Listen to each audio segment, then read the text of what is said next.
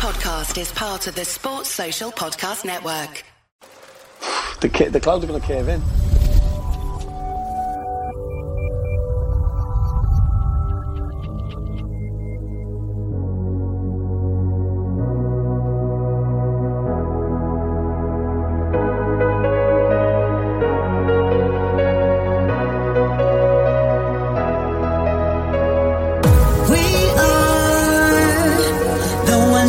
In the beginning, we are the ones of the spoken word.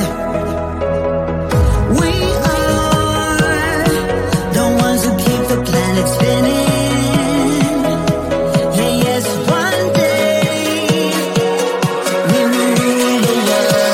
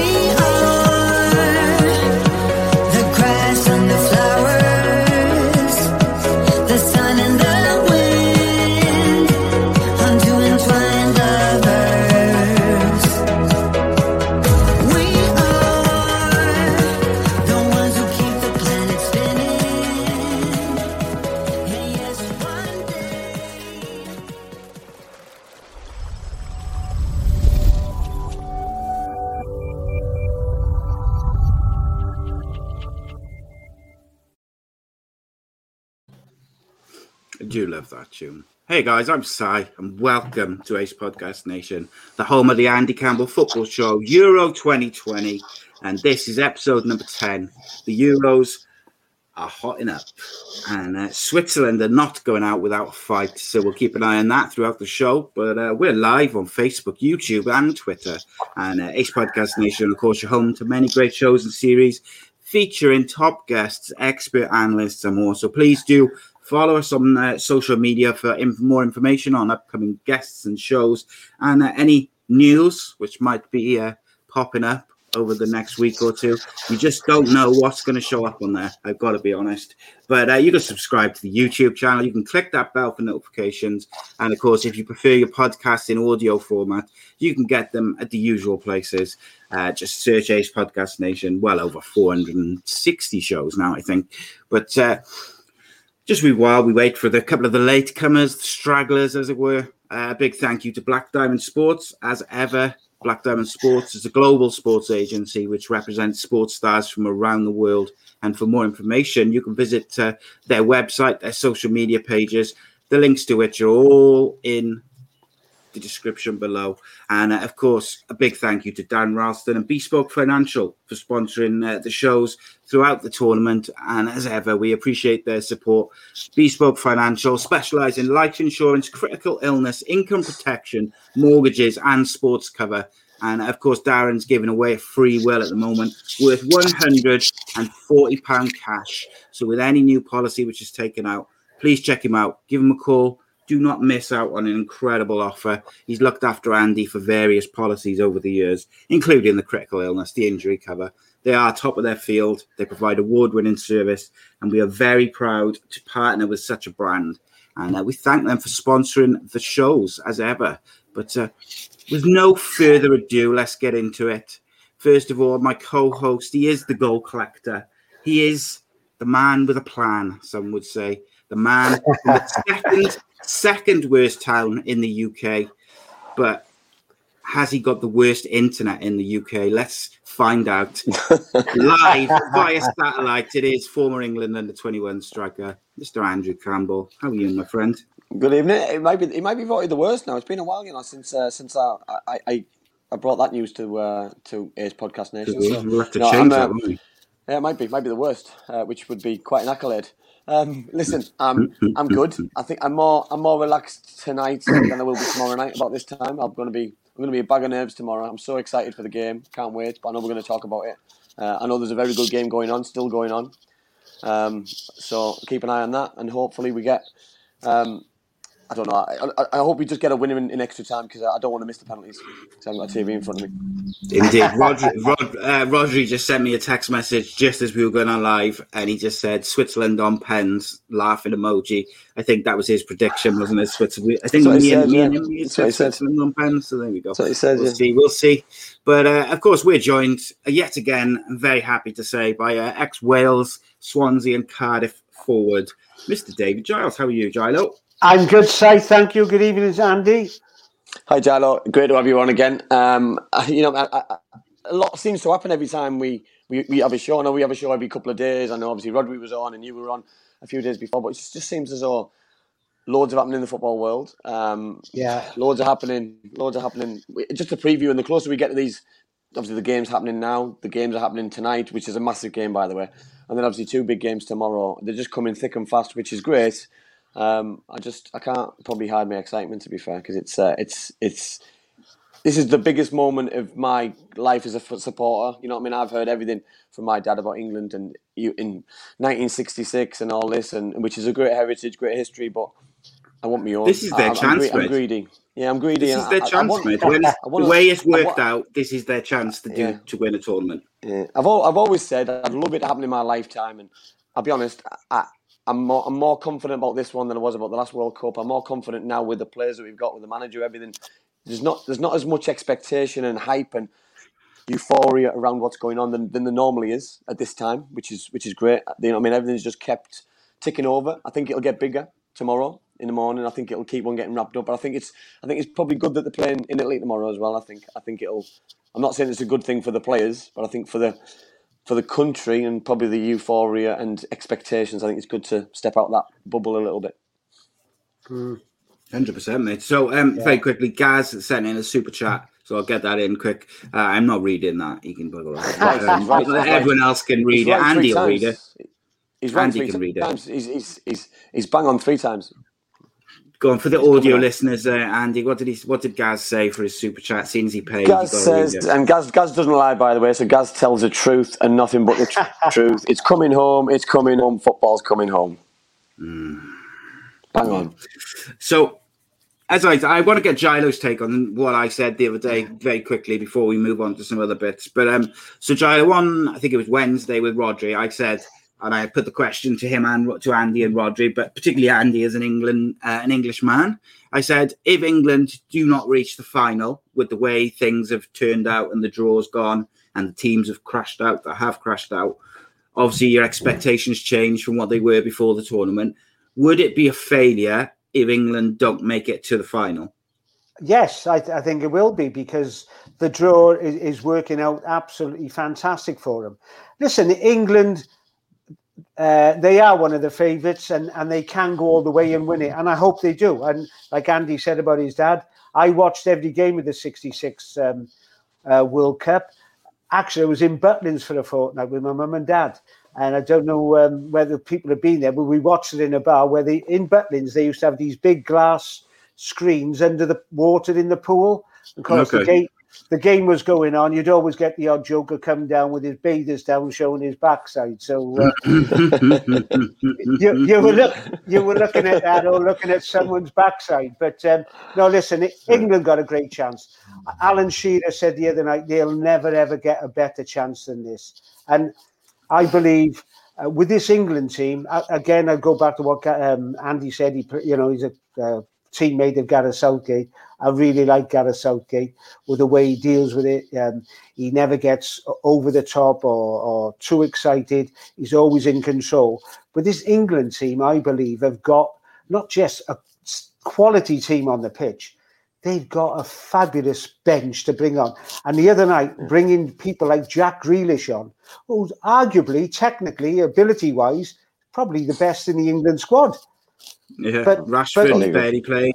Exactly. Jadon Sancho's played 6 minutes. They're all fresh, which is quite a frightening prospect. However, what I would say, is whilst I do believe that if England don't get to the final, then it is a failure. I think I have seen one or two people get a bit carried away thinking that if you make the final, you automatically win it. And I think that's not the case, because you're probably going to come up against one of Italy or Belgium. But of course, you've got Spain at the moment are still in it. That Italy and Belgium team are very, very difficult to beat. And they are a whole different kettle of fish to with all due respect, to a Ukraine or even, to a Denmark or someone like that. I think England would be foolish to think that get too carried away too quickly. And whilst I agree with Gilo, Gareth Southgate won't let that happen. But it's the media which so often have that influence of creating pressure or expectations. Yeah. And which, of course, rubs up. That's why you get so many Scottish, Welsh, Irish people get so frustrated with it. But, of course, from an England point of view, they've got, I think that's the one, almost being a bit lax or a bit arrogant is the thing they've got to guard against the most, particularly in this, the Ukraine game. If they play the way they can play, they'll win. But if they go in like France did, thinking, well, we've already beaten Germany, so, Ukraine's nothing, is it? That's where you get unstuck, isn't it? Oh, listen, I think, starting with the Gareth Southgate point, I think Gareth's handled himself with such integrity. It hasn't all gone his way, by the way, and gone England's way. You look at the Scotland game, they were brutal. He took an absolute hammering on social media, in the press, team selections, every probably single start. Everyone's hammered him about his team selection. It's been the wrong team, wrong formation. He's pulled up trees in some respects. He's got some things really right. And listen, you've got to back your manager. If you don't back your manager, then what's the point of him being in charge? We all think that we know better than a national football manager. Listen, we're all allowed our own opinion, but end of the day, I wouldn't have done what he'd have done. I wouldn't have had probably the balls to do it. I wouldn't have probably lasted as long keeping the same team as he did, especially in the Germany game. I'd have probably pressed that panic button a little bit earlier and brought Jack on and brought probably Rashford on, or maybe Sancho on, and gone for it a little bit earlier. That's why he's a top manager with a great future ahead of him, and I think it's unbelievable. To go on to the if they don't get the final, I think it's a massive underachievement if they don't get there. We spoke to Emil Heskey, we spoke to Adrian Brevington on our show about the golden generation. The golden generation had some world-class footballers in their team. And players who would probably walk into this team now, in my opinion, the David Beckhams, the Michael Owens, the Stevie G's, the Frank Lampards, etc.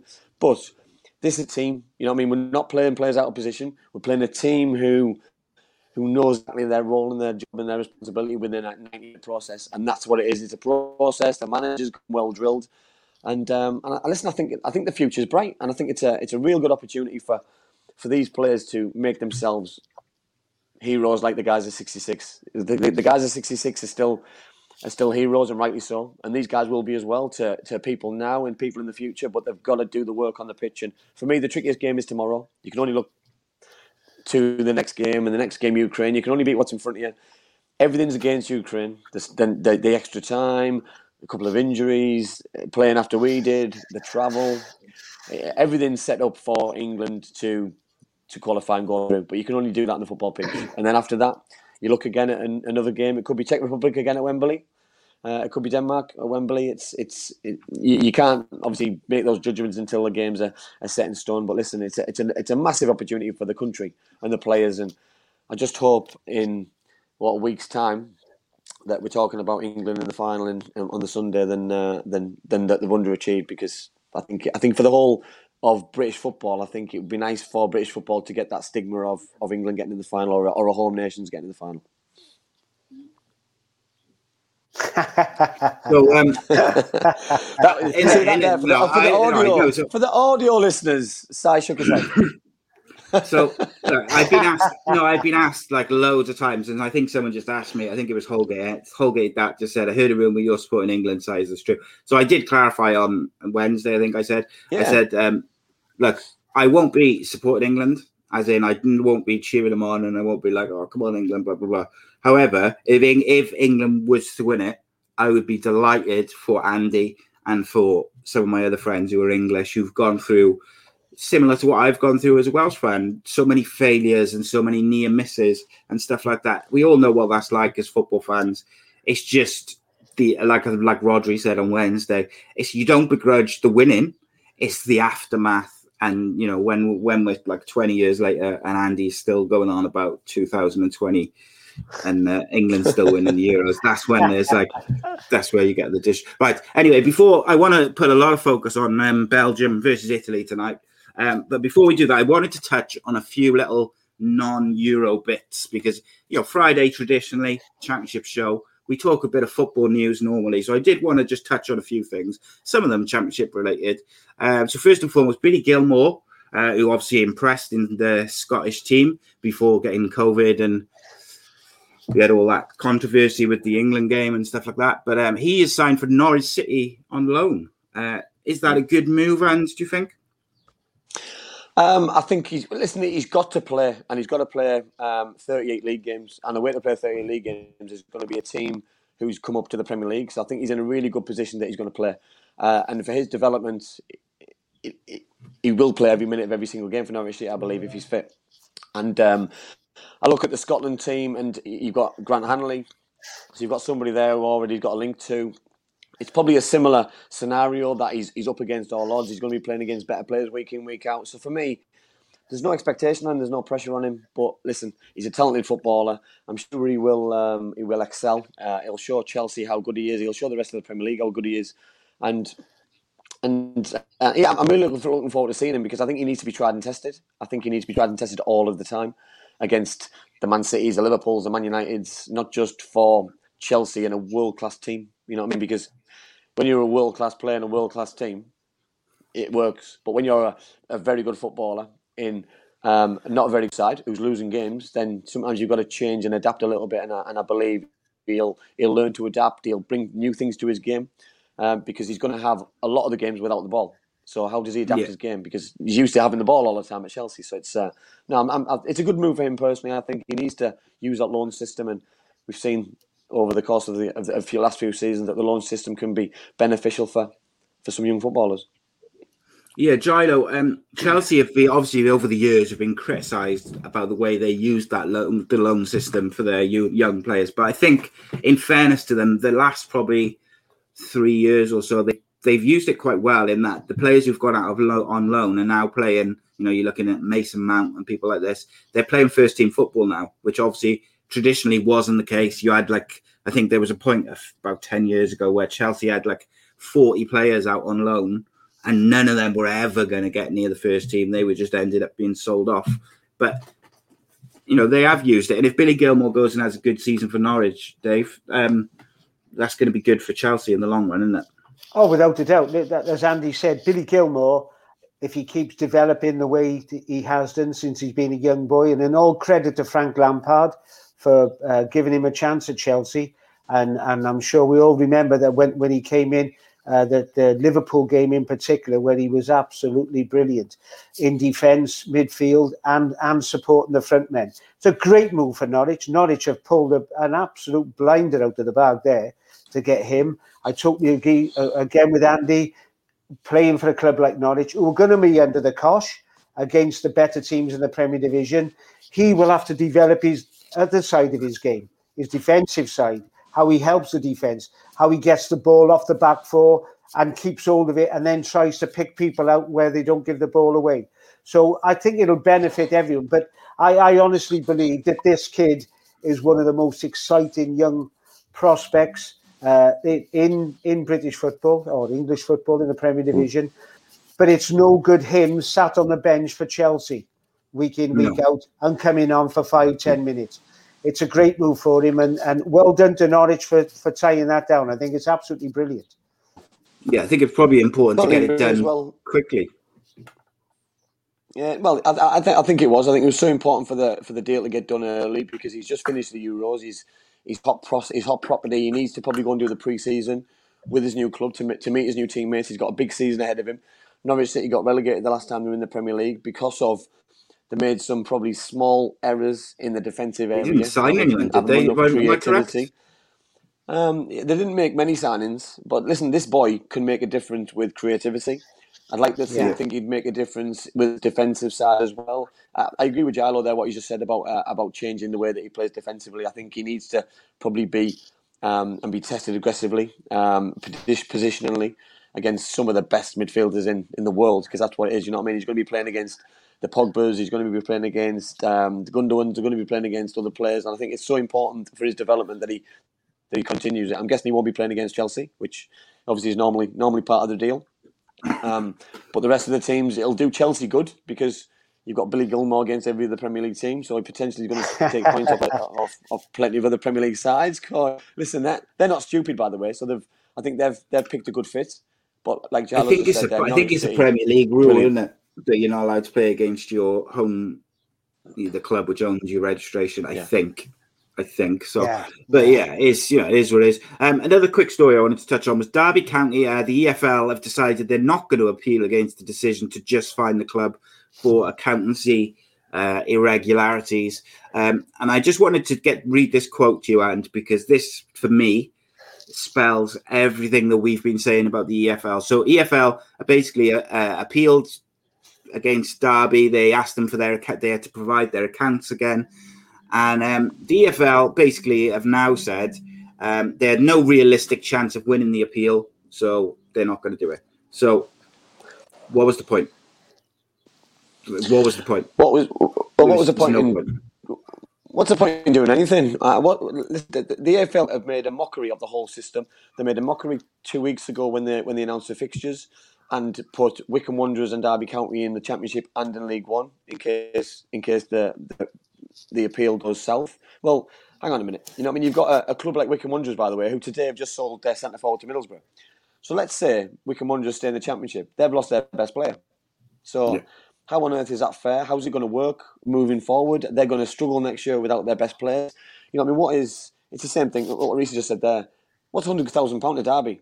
If they broke the rules, £100,000 is a drop in the ocean. You know what I mean? If you're going to hit these clubs with a proper punishment, and the punishment's got to be greater than the risk. You know what I mean? They've got to really hit them where it hurts. And you know what I mean? For me, the only way to do it for me is 25 points. Smash 25 if a single team breaks the rules. And that, for me, that's relegation straight away. It's relegation straight away because you're never going to get out of that. Yeah. Well, here you go. Wycombe's owner has subsequently accused Derby of systematic cheating and said the Derby should be punished further for years upon years of violating EFL rules. So he's not going to say that unless he's got a very good idea that there's something not quite right. Now, we have speculated, Andy, haven't we, about the Wayne Rooney deal when he got signed, and it was the bet. What was it? I forget what the company's called now. 32. Red 32. And Wayne Rooney came in, and suddenly he's been number 10 all his life, and he was number 32. And they had this brand spanking new sponsor, but we're all expected to, they've had no kind of financial implication into that Wayne Rooney signing for a championship club, etc., etc. We all speculated about that. We joked about it. We don't really know, but we can guess. But I would imagine an owner of another football club is going to know a lot more than what we do. So for him to so blatantly, Dave, come out and say, this is not right, they're cheating, and they've been doing it for years, they're breaking the rules. He's not. I would imagine, just for the legal implications of saying, things like slander and libel, I would imagine he's not going to come out and say that unless he's got a reason. Oh no! Well, you're right, sir. So he must have information on Derby. He's bound to. Whether it will all come out. By the way, you're saying that with you could open a can of worms here, because I'm telling you, there's plenty of other clubs at it as well.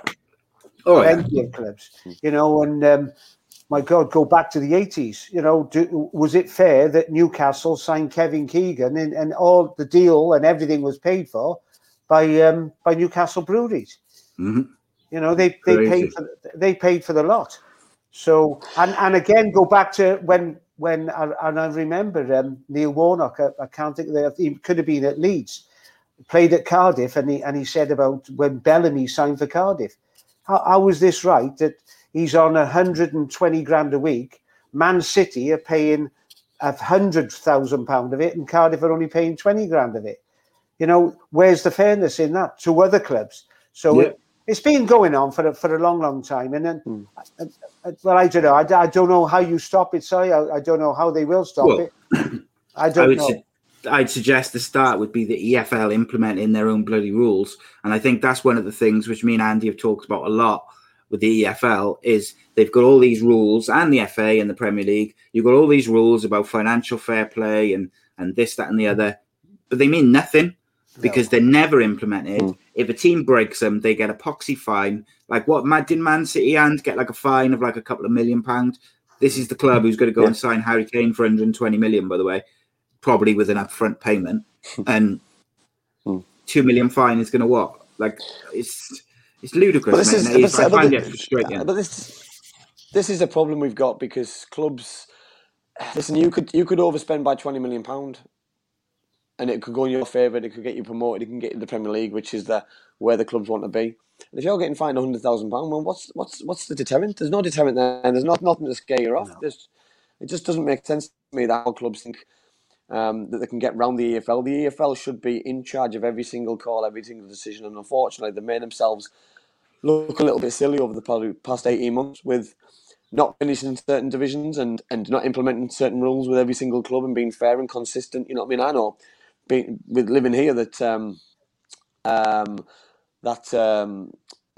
Steve Gibson, the chairman, has been going on about Derby County for a very long time. By the way, he's been aware this has been going on, and he just wants fair and consistency because he could have easily splashed the same money and broke the rules. And for me, it's just such a shame that this kind of thing is happening because it's just making English football, and especially when it's linked to the Premier League, look very, very silly. Yeah, it's frustrating, isn't it? And like at the end of the day, Wycombe would have battled hard to try and stay up, and ultimately Derby's depth and Wayne Rooney's management, you could argue, is what kept them up. So that has added not just an implication over the long term, but also the short term as well. So yeah, it's one of those, and it's got to be frustrating. And for those clubs like Wycombe who are smaller, haven't got the funding which a Derby County have got, or a Nottingham Forest have got, or a Cardiff City have got, or numerous other clubs, then they depend on those rules being implemented. And if they're sticking to the rules, and then they know that other clubs are blatantly using loopholes and flouting those rules, then of course they're going to, kick up a bit of a stink and say, "Hang on a minute, why are we sticking to it and they're not?" But I guess we'll have to wait and see how that progresses. But it looks for the time being as if it's dead and buried. The EFL are very disappointed, though, Andy, by the decision, even though they're the ones who've chosen not to appeal it further, which is, again, puzzling to say the least, isn't it? They're disappointed, but they're in charge. Brilliant. Yeah. Brilliant. Yeah, it's just bizarre. And I just want to take a second as the Swiss game looks at its penalties. I want to take a second to commend Borussia Dortmund's business model, because they can't compete with Bayern Munich from a club size point of view. But Andy, I want you to tell the people that the figure which you mentioned to me and Giles when we were talking about it before we went on the show. Obviously, Jadon Sancho, for anyone who doesn't know, is going to United. Yet another young player who they've picked up from an under-23s in Premier League or France or wherever, signed for 12 million and then sold for a huge profit a couple of years later. But what was the figures that you said, mate? Yeah, so my dad sent me a message earlier on about he compared it to Middlesbrough. So Middlesbrough spent £32 million on Britt Sombolonga, Ashley Fletcher, Rudy Gestede and Guardiola, and they made zero profit. Where Borussia Dortmund has spent £32 million on Sancho, Dembele, Aubameyang and Pulisic, and they've sold all of those players, or will have sold all those players by in 2 weeks' time, for a total of £309 million, which is just absolutely amazing. A business model to die for, I think. Yeah. Yeah, you've got to commend them, mate. And you mentioned again just before we started when we were talking about it, but Giles, it's not just a case of them signing those young players. They've got to scout them and get the right players to then be able to sell them on as a profit. And, it looks like they'll do the same with Haaland as well, whether it be this summer or next summer. He'll probably go for 100 million because he's a striker, and they've made a massive profit again. But they do have to find the right players to use within this model, don't they? Of course they do. And as you mentioned there, Si, we were talking before we came on air, and Andy was saying, the guy, he's probably the most important guy at Borussia Dortmund, is this scout that's picking up all these kids. And listen, they're coming over to England and they're taking the cream of the cream, if you like, and they're signing. But they're also, and mustn't take this away from the club and the manager and the coaches, they're developing them as well. They're making them much better players than what they were when they picked them up. But they can see the potential. They're bringing these kids. I would say, I don't know, but the agents involved with these young players, I'm sure there must be a footballer involved in this to say, listen, go to Borussia Dortmund because they'll make you a better player than what you'll be at the clubs you are at the moment, at the present time. I think it happened. Didn't De Bruyne, when he left Chelsea, where did he go? Yeah, he went to one of the German teams. I forget who it was. It might have been Gladbach. I don't know. Someone will tell us now in the chat. I forget who it was. But it was one of the less fashionable German clubs. But like Reese in the chat made just a phenomenal point. He said, forget that side. They not only sign youngsters, but they allow them time to develop, play them in competitive games. And there's not often that big clubs will do that. And I mean, I was Wolfsburg that De Bruyne went to. Right, but, okay. Like in Sancho's case, and, he was 17. Man City offered him 30 grand a week and wanted to sign him to whatever 3-year contract. But they wanted him to follow, pretty much what Foden has done and kind of be in and out of the first team, play in the League Cup, etc. And he had the confidence in himself to say, no, I want to play first team football. Now, you've got to have you've got to have a lot of confidence in yourself to be able to say that and do that at the age of 17. But you can't fault him. He went to a foreign country, 3 years or whatever. And by the way, not just 3 years of playing full first team football, 3 years, particularly the last 2 seasons, his figures are ridiculous. 20 goals, 20 assists the season before last. I think something similar this year. How much confidence does it take, though, mate, to go to a country where you don't speak the language, age 17? Listen, I think it's commendable for him, and I think that's why people like Jude Bellingham's gone and followed this path, because they've seen the success and the progression and how quickly he can do it at that kind of club and at that kind of environment. I think it's so important. Giles said there, but we spoke before and said about the scouting network. For me, there's 3 steps. You know what I mean? You've got your scouts, which is great. You know what I mean? He's identified players who he thinks can make a difference. Then you've got your coaches who get hold of them and teach them and drum into them how important it is to play the Borussia Dortmund way, an attacking style with pace and power and speed, which is so important. And then the manager's got to play them. You know what I mean? So the manager's got to give them an opportunity at the young age. So, you know what I mean? It's not about results. You know what I mean? You look at Bayern Munich, everything's results based. It's results. Yeah. I look at Borussia Dortmund, and it's not all about results, because it can't be. Because if you're trying to progress through 4, 5, 6 players who are at a young age, you've got to sometimes swallow a defeat here and there, or get knocked out of a cup, or doing something, because results have got to go out the window if you're looking at progression and you're looking at players. Because players, yes, you want to try and win, and you want to try and win games, which is great, but with the development they've had, I think that's probably why they've failed at the final hurdle, and Bayern Munich have had so much success over the last few years, because yes, individually they've done great, but collectively they've probably struggled a little bit more than they wanted to. But the business model works. They're still in the Champions League season after season. They're probably finished in the top 2, top 3. They'll probably sometimes win a cup. Individually, Sancho's get a huge move to United.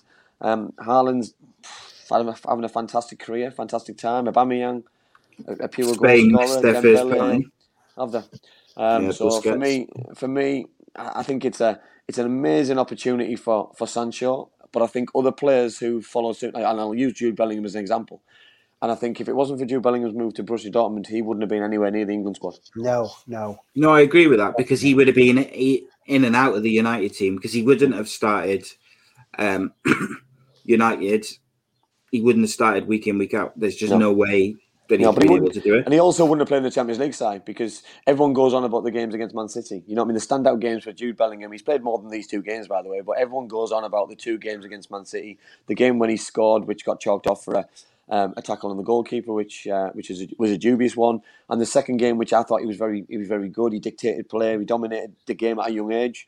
When they were losing the game, probably throughout the night, but he wouldn't have got that at United. He probably wouldn't have got on the pitch a lot.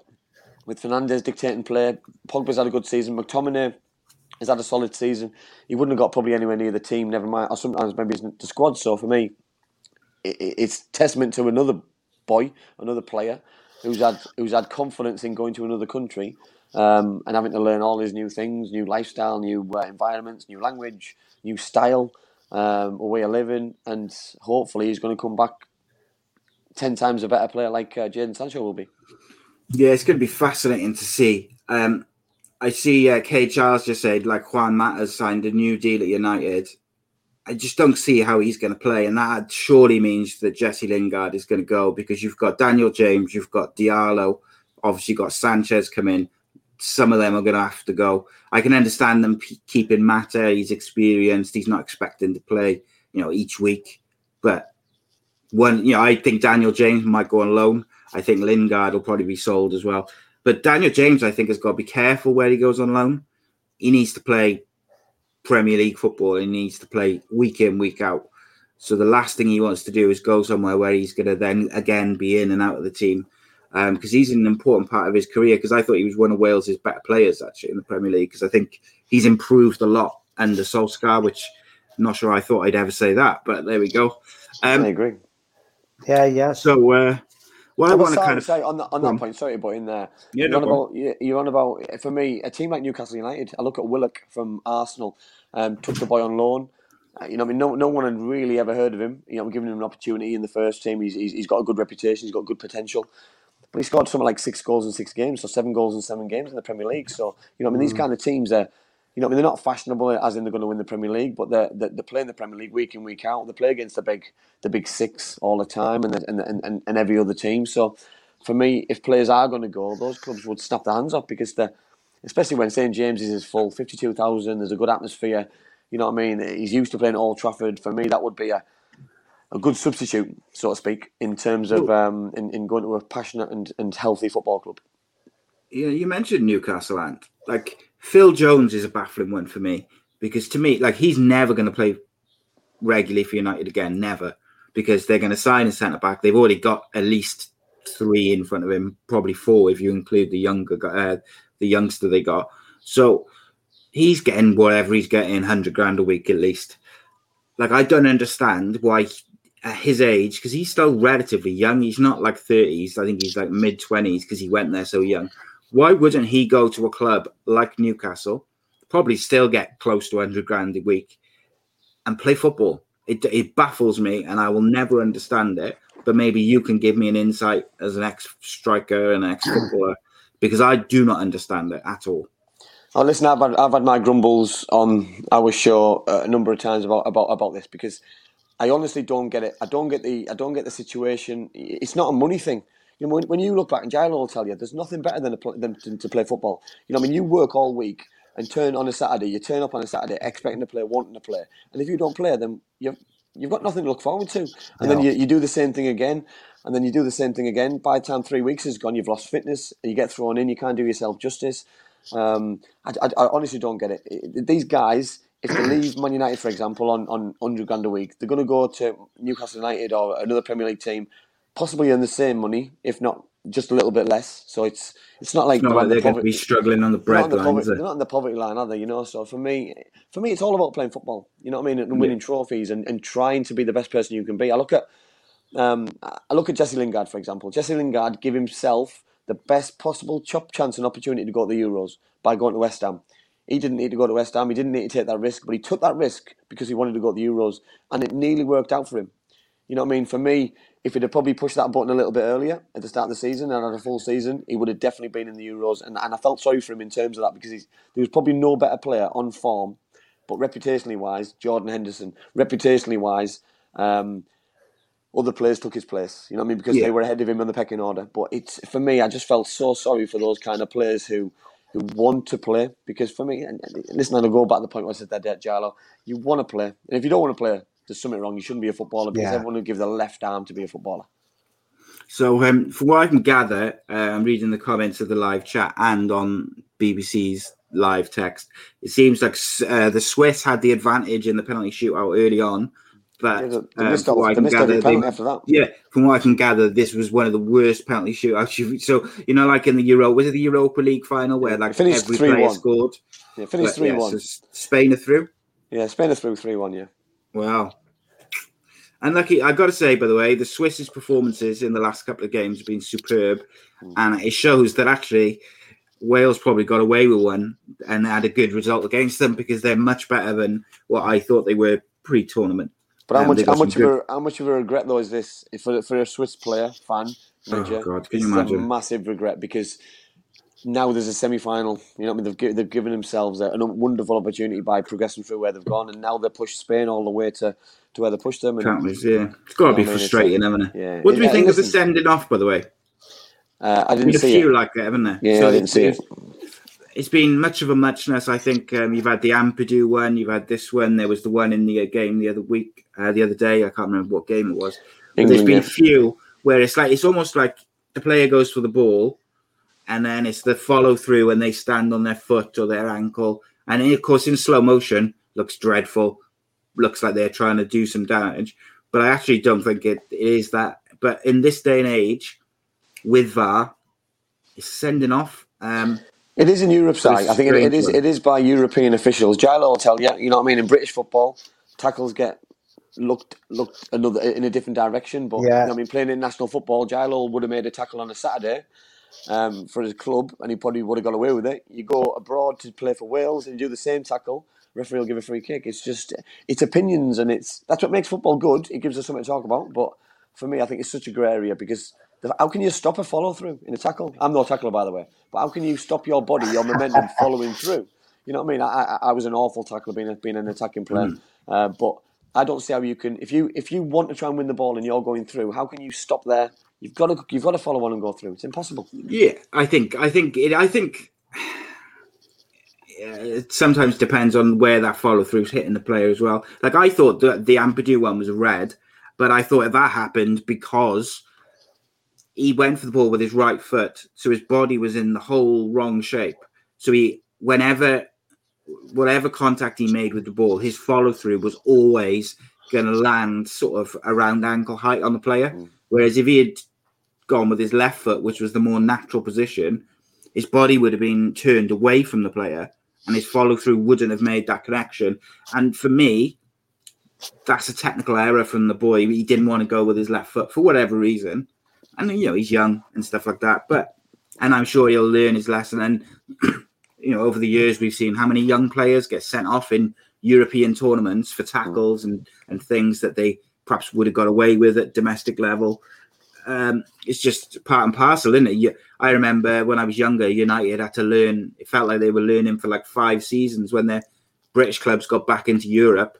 It felt like they got like players banned and red carded for nothing for years, and they had to really learn how to play European football again. But hopefully all these young guys will learn. I said the other day, but I thought Shaqiri of Switzerland has been absolutely outstanding this tournament. I thought he's really good. I think he's captain, isn't he, as well? Yeah, he is. Yeah. Yeah, I think he is today. And he's played like a captain, in fairness. And like I joked, didn't I, that he's like Renato Sanchez, where every time there's a tournament, he plays amazing, gets his big move, and then he goes quiet for a bit. But you can't knock him. Like, he's been superb, and he's been a big reason, not just attacking, but defensively as well, why Switzerland have gone so far.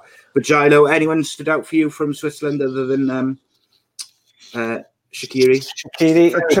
Ferovic, is it? Yeah, I was just going to say I'm not very good with the names, Si, but listen, I think I said to you earlier, I think the Euros have been absolutely brilliant for the so-called lesser nations have really developed and have become teams now. We saw Austria the other night, Czech Republic, difficult, have been difficult. They've had a decent tournament.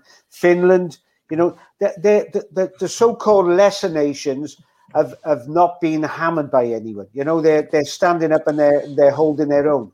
So I think that's absolutely brilliant. And Switzerland tonight in this game had a guy sent off, and they've still pushed Spain all the way, and they've taken it to penalties.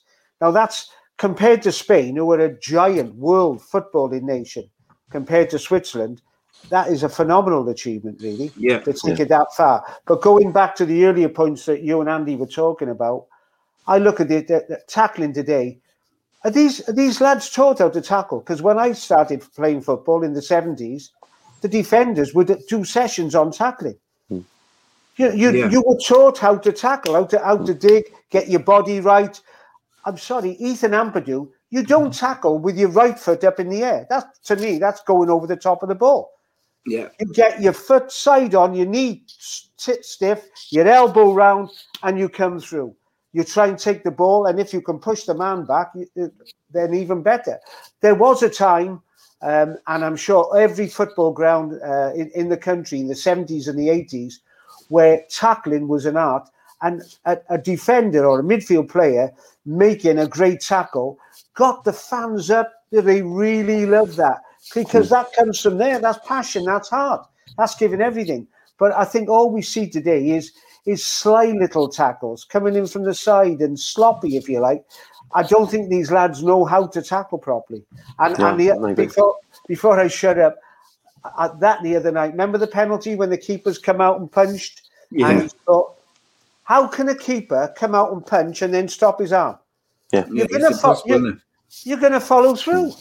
So how was that a penalty? I don't know. But that's the thing, Giles, isn't it? You know what I mean? Regardless how much of the ball he got, you know what I mean? He got a little touch on it on the way to go and follow through. And if he'd have completely missed the ball and punched him in the face, then I'm in agreement. But he nicked the ball, and if he's nicked the ball, it's like winning a tackle. If you've got the ball, you've got the ball. There's no hairs or graces behind it. If you've touched the ball, you've touched the ball.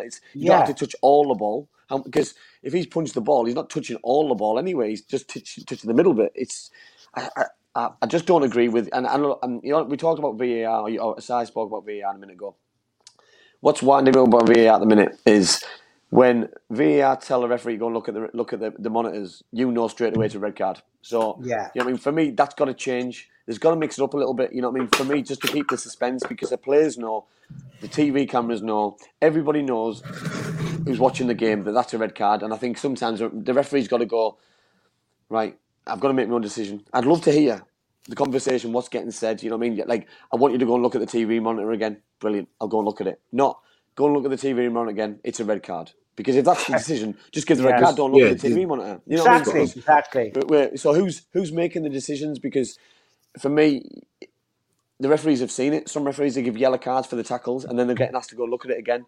But then they're getting made to look stupid by somebody else. You know what I mean? Yes, it might be horrific. It might have, the injury might be horrific. But these players, they're getting back up, and I just think it's a grey area where we probably need to be a little bit stronger and a little bit more consistent with mixing the results up. Because for me, you can't always go to the TV monitor at the side and change the tune, because everyone knows then, oh, he's got on the side, he's going to change it over. It doesn't work like that. Yeah. No, you're right, Dan. Totally right. I totally agree. But on your point, who's impressed me with Switzerland? Mbolo, the centre forward, he scored against Wales. Yes, I thought he was fantastic against them with his header, but I thought his pace, his power in the Welsh game, he gets behind, he runs behind. I think he's been quieter as the tournament's gone on, because they've been more defensive, but he's an outlet. He's got pace, he's got power. He could get a decent move. So him and Severovic, like a good partnership up front. So a bit of team news from tonight's Italy-Belgium game, which is what we're going to finish off on now. De Bruyne starts behind Lukaku. Hazard is on the bench, which I always felt like one of them was going to be in the starting lineup. And looking at it, I can't see. Hazard's not even on the bench. No. So he's out. I thought it was cramp, which he came off with at the end. Obviously, it wasn't. It must. But he's coming back from a long-term injury, isn't he? So it was always going to happen. Listen, they can't play Italy without those two. You know what I mean? They at least had to have one of them. So will he be 100% fit? He can't be. Do you think it's a De Bruyne risk can't though be. not having him on the bench, or do you think they've got, if he's injured, he's injured? If he's not fit, well. Listen, teams have put players on the bench. England did it with Harry Maguire. That you name him on the bench, but have no intention of bringing him on. What's the point? If he's not fit, he's not fit. You can't bring him on because, listen, there's people whose job it is to watch their warm ups, and if you're watching the warm up and you don't see Hazard out there, people go, he hasn't warmed up, so he's certainly not coming on. You know what I mean? He's not warming up during the game. He's not coming on. There's no point putting him on a team sheet just for the sake of doing it. Because for me, yes, people can say mind games, but mind games only work if he's running around. And if he's not running around and kicking balls around, then it doesn't work. Yeah, I mean, I'm thinking more if he's like 80% fit, but he's not fit enough to really play. No. If he's 80% fit, I'd probably still have him on the bench just in case you need a goal with 10 minutes to go. Because, and I'm talking if you're going out, it's 1-0 to Italy and you need something, and 80% fit Hazard is worth a gamble. But then you look at their bench, they got Batshuayi, they got Chadley, they got Benteke, Dendoncker, Mertens. They've got some players there. But listen, Si, as a coach, Roberto Martinez, Thierry Henry, Belgium have got a chance to win this. You know what I mean? They've got an opportunity to win it. And then you've got a semi-final against Spain and a potential final against England, Denmark, Czech Republic, Ukraine, etc. If Hazard doesn't play today, he could play in the semi-final and the final. Yes. I mean, they look at the bigger picture. But if he plays tonight, his tournament could be over because he's got a week. He'll have a week between the semi-final and the final, and that's not long enough if he gets a strain or a pull. So his whole tournament could be, if it's not over now, if he gets injured today, it would be over. So I think it's probably more precaution than anything, because listen, it's a gamble to a certain extent, though, isn't it? If they if he's only 70% fit today, I probably would have done the same thing and saved him for a potential next game, because if he plays today and we win and he gets another knock on it, or a strain gets bigger, and he's out of the tournament, then he'll be 50% fit for the next one, so he definitely can't play in the semi. So what's the point? So the Italy side, no real surprises there. No. You've got the old man at the back, you've got Spinazzola, and then it's their midfield that's really impressed me with their wing. Two fullbacks have been very good, but Verratti, Jorginho, and Barella, I think, have just been outstanding. And then, of course, you've got Immobile with Chiesa starts, and Insigne playing off him. Very, very good team. It's going to be a very enjoyable game. But Gilo, how do you see this game playing out, and who's going to win? What's your predictions? Right. Well, the other night you asked me the last time I was on, and I said 2-0 England. Andy said 3-0, so we got that one right. You two went for Sweden. I went for the Ukraine, so I got that one right. On fire, Someone's keeping track. Someone's keeping track, isn't it? Someone's got to. I've had a couple of quid on it, lads, so don't worry about that. Listen, honestly, I don't know what it is. A fabulous team, Belgium. But going back 4 years when Hazard was one of the best players in the world, I just felt that they're sitting mentally not right there. They've not achieved. I can see Italy winning this game, because I saw Italy the other night having to dig in and grind out a result, and they got it. And that's the old Italy as well. Italy used to win games like that on a regular basis. Stop you from playing, not concede, and nick a goal. But I think this Italian team, they can do one or the other. They can really get at you, as they did in the first two games against Turkey and Switzerland, when they put 3 on both them teams. Obviously, against Wales, they rested 8 players and they were happy with the 1-0. But I honestly think Italy will be in the final of this tournament. So if England got to do it, they're going to have to beat Italy in the final. Yeah, I think Italy have been the best team I've seen out of all the teams which we've watched play football over the last couple of weeks. Defensively, that back five just looks the perfect mix of experience, youth, quality, traditional defending. And I said before the tournament, in my opinion, the best goalkeeper in Europe as well. Yeah. And then you've got that midfield. Verratti and Jorginho are about as good as you're going to get in terms of central midfielders. And Barella's been exceptionally impressive. It's going to be very difficult for Belgium. I said before the tournament, I felt like Belgium's chance for this generation to win a trophy and get the sort of monkey off their back, if you like. I felt like that was 2016. Yeah. Because I felt like if they'd beaten Wales, they probably would have beat Portugal and so on. But they came unstuck when Wales dug in. Italy are going to dig in, and they so Of course they will, yeah. it's going to be interesting. And how do you see it going? And also, what do you think the score is going to be made? And also, people in the comments get your predictions in. Listen, I'm first and foremost, I hope it's a cracking game. I look at Lukaku against Chiellini and Bonucci. If any two defender pairing is going to keep him quiet, it's going to be the Juventus pairings against the know how he plays for Inter Milan. So I think they've got that as an advantage. I know you could probably say it the other way around. You just said there about the goalkeeper. I think he's had an outstanding tournament. He's pulled some great saves off when he needed to. The spine of the team for me, you've got your Immobile, your Verratti and Jorginho, your Chiellini and your Bonucci, and then your goalkeeper. For me, it's got no weakness. You know what I mean? And then for me, I'm glad Chiesa is playing, because I thought when he came on in extra time against Austria, I thought he was fantastic. I thought his goal was brilliant. Insignia's he's like a little magician. He gets things going. He wants the ball all the time in tight areas. I don't see many weaknesses. They work really hard. They're fit. For me, I agree with Giles. I think they'll win. I think it probably is a mental block. They hit the quarter final against Wales with a defeat. I think it's going to happen again today, and I think 2-0 Belgium. 2-0 Italy. Sorry, Belgium. So 2-0 the one weakness I see with Italy is if Belgium were to be the team who got ahead. If Belgium were to go into the last 20, 15 minutes 1-0 up or 2-0 up, I look at the Italian bench, and if Italy go ahead, I find it difficult to believe that they won't be able to hold out, because their defensive options off the bench are also incredible to shore things up. They've got a couple of world-class, holding midfielders, central defenders, whatever they need to shore it up. Looks good off the bench. Yeah. Attacking-wise, that's where I think they're a little bit lacking in depth. If the main three, it does not happen for them tonight. That's where I think they're a bit weaker. Obviously, but you have got Belotti, who's probably their one, really real quality striker off the bench. But it's going to be interesting. I think Italy are going to win 1-0. I said that the other day, and I still stick to that. But if De Bruyne turns it on, you could easily see him doing something special. It could be 2-3-0 to Belgium in 20 minutes, because he's that good. He's that special.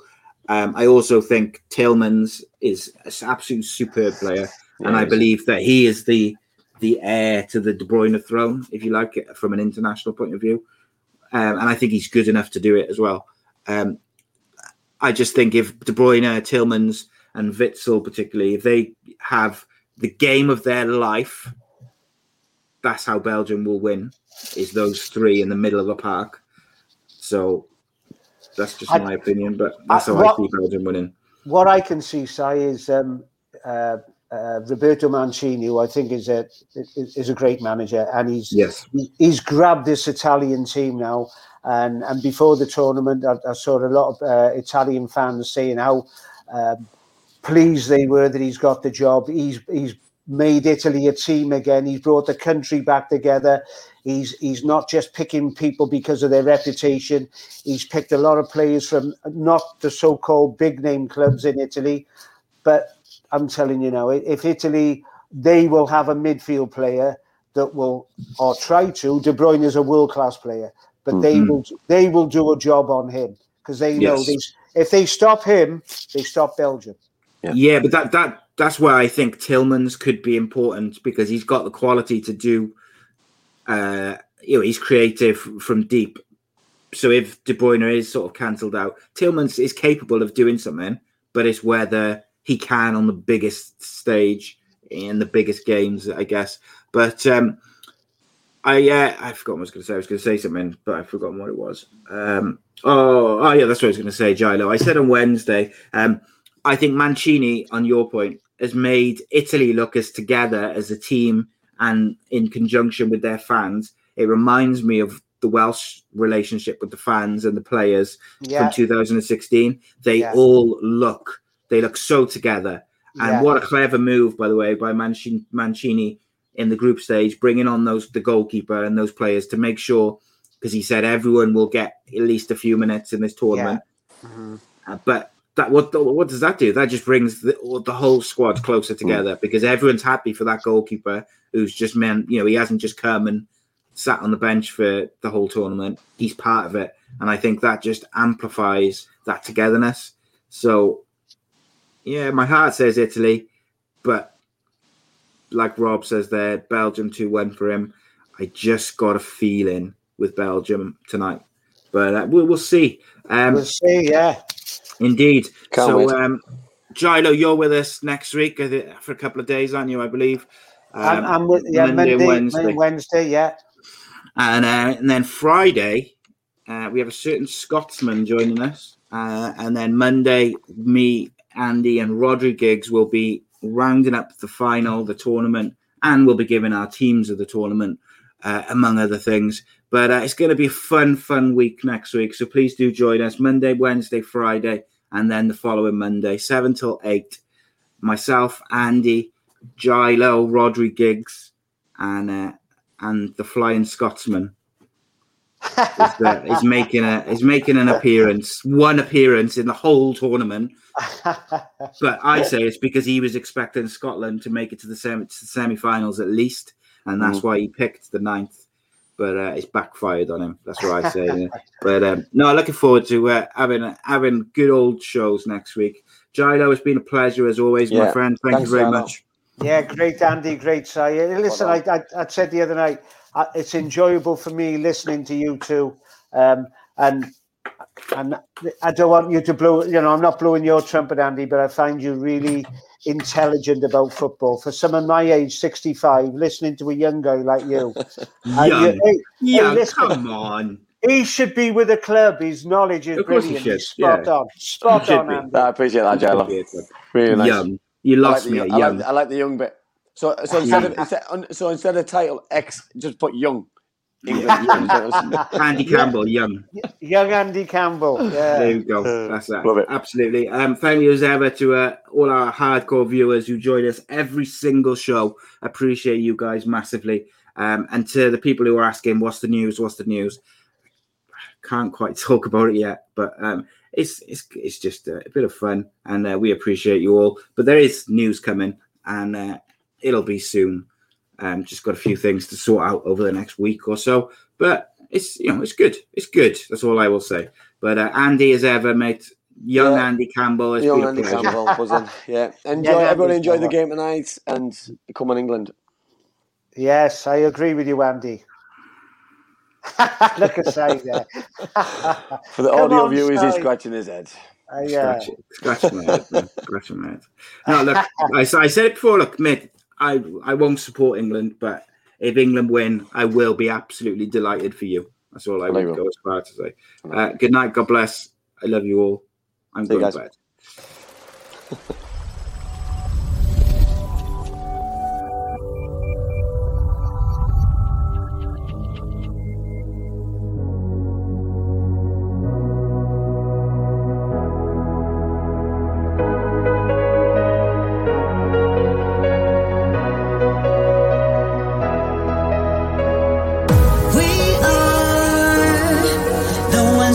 New beginning. We are the ones of the spoken word.